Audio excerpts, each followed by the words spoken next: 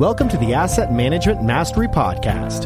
Your hosts, Gary Lipsky and Kyle Mitchell, have more than 50 years of combined experience in operations and management and more than 25 years of real estate investing experience.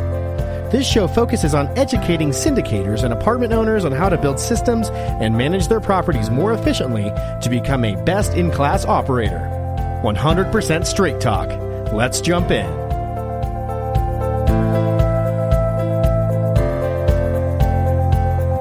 Hey everyone, welcome to our Asset Management Friday segment of the Passive Income Through Multifamily Real Estate podcast. I'm your co-host, Kyle Mitchell, also joined by Gary Lipsky. Also be sure to check out our Facebook group, Passive Income Through Multifamily Real Estate.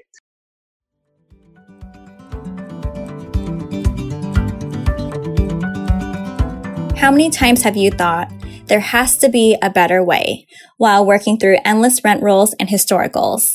Enter Red IQ, who will process and standardize them, generate deep and accurate property insights, and bring you through the final underwriting all in just 5 minutes. As for underwriting, thanks to Red IQ's new Excel add-in called QuickSync, you can continue using your own model and instantaneously populate it with the data from Red IQ with just the click of a button. Request a demo today at rediq.com.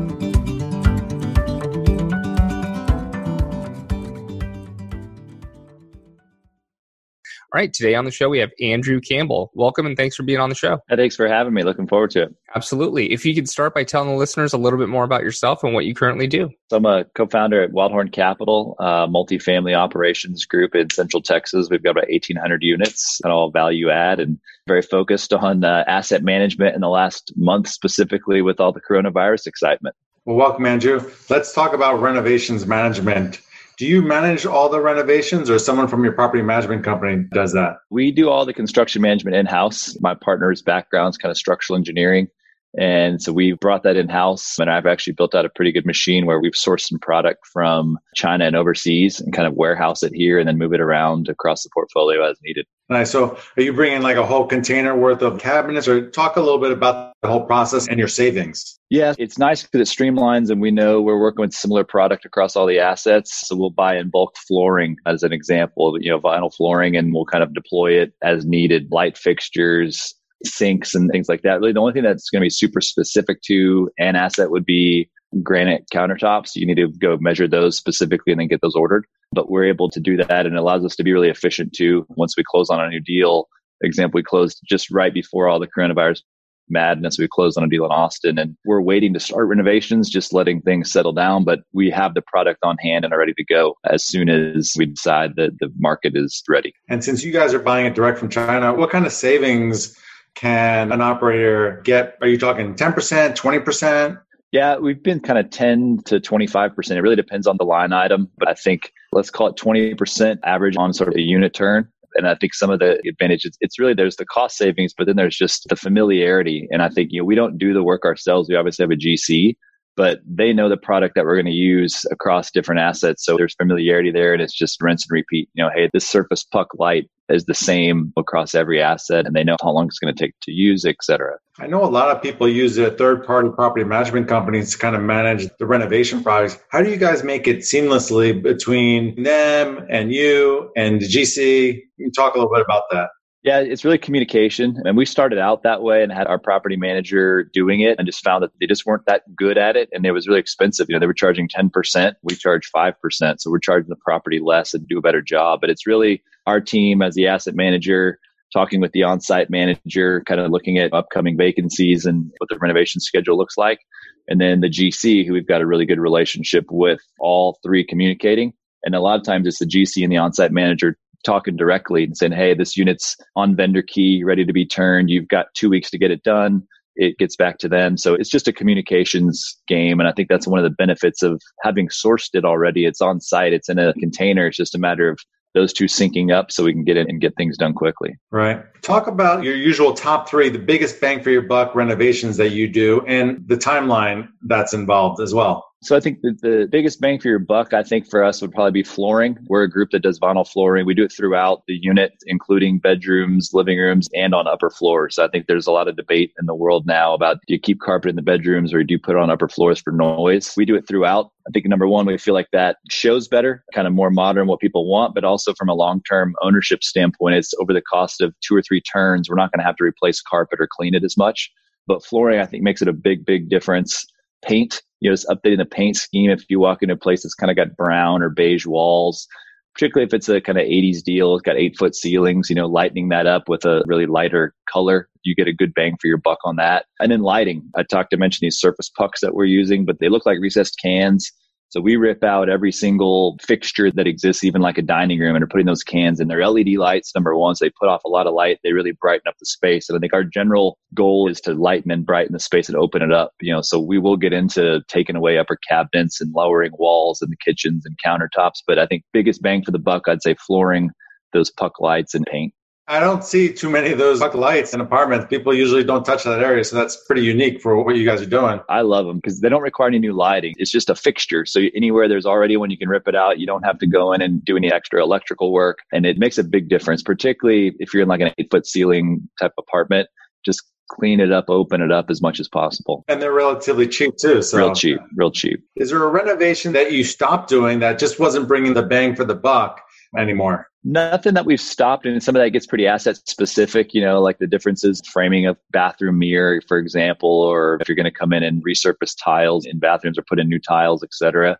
We will tweak kind of along the way in assets and see what really is working. But there hasn't been sort of a uniform thing that we've stopped because we haven't seen a return. And you guys are buying in bulk. Do you guys reassess the level of interior renovations you're doing for a project? Or once you have that business plan, you bought the materials, you're just going to follow through on whether it's 100 or 150 throughout?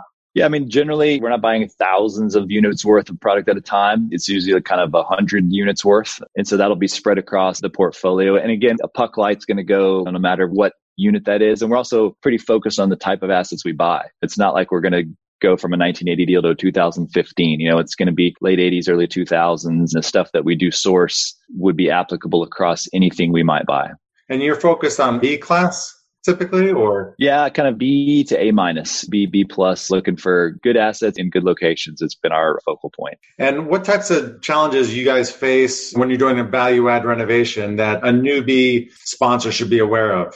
I think the scope of work with your GC, making sure it's really tightly defined and that you guys are communicating, and that as those first couple of units on any specific asset, you're really inspecting their work. Even if it's a group you have a long-standing relationship, which we do, every asset's going to be different. So what are they finding as they're getting in there? And if we are doing any sort of demo work and taking out upper cabinets, is there any gotchas that we need to be aware of so we can kind of be adjusting scopes and budgets? So I think really being on top of it at the beginning of the process, both as you're defining the scope, but then as you start that execution to make sure it's sort of unfolding like you think it should. Yeah, I agree. That is an absolute must. I'm going to pass it to Kyle to bring us home. Choosing the right insurance coverage for multifamily properties isn't that complicated if you know who to talk to. At the Garzella Group, we're uniquely qualified to help you navigate the range of policy choices you have. And we're committed to saving you 30% in the process. We do intensive market research and have nationwide relationships, so we can find coverage other insurance brokers simply can't. We should talk. Go to quotenow.biz and we'll start the conversation. All right, Andrew, we ask every guest this last question. What is your asset management superpower? I think communication, just staying on top of it. And so we know all of our managers very well. We text with them, we talk to them, we know the regionals, but I think being a good asset manager is about being a good communicator with your eyes and ears on site, which is your management team, so that you can then make decisions in the best interest of the business plan. Awesome. And I actually have one more follow-up question. Do you have any type of reporting tools that you use with your general contractor to keep track of all these renovations? How do you track those things? And what is the time frame you like to see on the turns? Yeah, so we have a 2-week turnaround time from the time that they're given it on vendor key to the time it needs to come back. And again, a lot of that is communicating up front so that they know 30, 45 days ahead when units are going to become available so they can plan according to that. The tools we use are just Google spreadsheets. So we've got access The GC's got access. The on-site management team has access. It's just a separate tab on our normal asset management. So for every asset we have, there's our data sort of dashboard. We have a separate construction-oriented one. So we all know what's happening and there's no, I didn't see this. We can all see that it's real time. Awesome. All right. Well, Andrew, thank you for coming on the show and talking to us about managing renovations. Today, I learned a couple things. Make sure you're focused on your renovations. You have a set plan. The biggest bang for your buck has been flooring, painting, and lighting. And we're definitely going to be looking into those pucks because I like those. And then making sure you stay on top of your general contractor. Gary and I know, if you go in there and you just trust that they're getting the units done without taking a look at them, you can be surprised when you go in there. And it's really important to really go see those first few renovations to make sure they're to your standards. So if you can tell the listeners more about where they can find out about you. Yeah, our company's called Wildhorn Capital. Our website's wildhorncap.com. You can go in there and get all the information about us and connect, and would love to talk asset management anytime. Perfect. All right. To everyone listening in, thank you very much. If you like this episode, please head over to iTunes or Stitcher and give us a like, subscribe, and review so we can continue to grow this podcast. And we'll talk to you next week. Thanks for listening. If you enjoyed the show, please go to iTunes and leave a rating and written review to help us grow and reach more listeners. You can also go to the Asset Management Mastery Group on Facebook so you can reach Kyle and Gary and ask your questions that you want them to answer on the show. Subscribe too so you can get the latest episodes. Lastly, to stay updated, go to assetmanagementmastery.com and sign up for the newsletter. If you're interested in partnering with Gary and Kyle, sign up on the contact page so you can talk to them directly. Thanks again for joining us. Be sure to tune in again next week for another episode.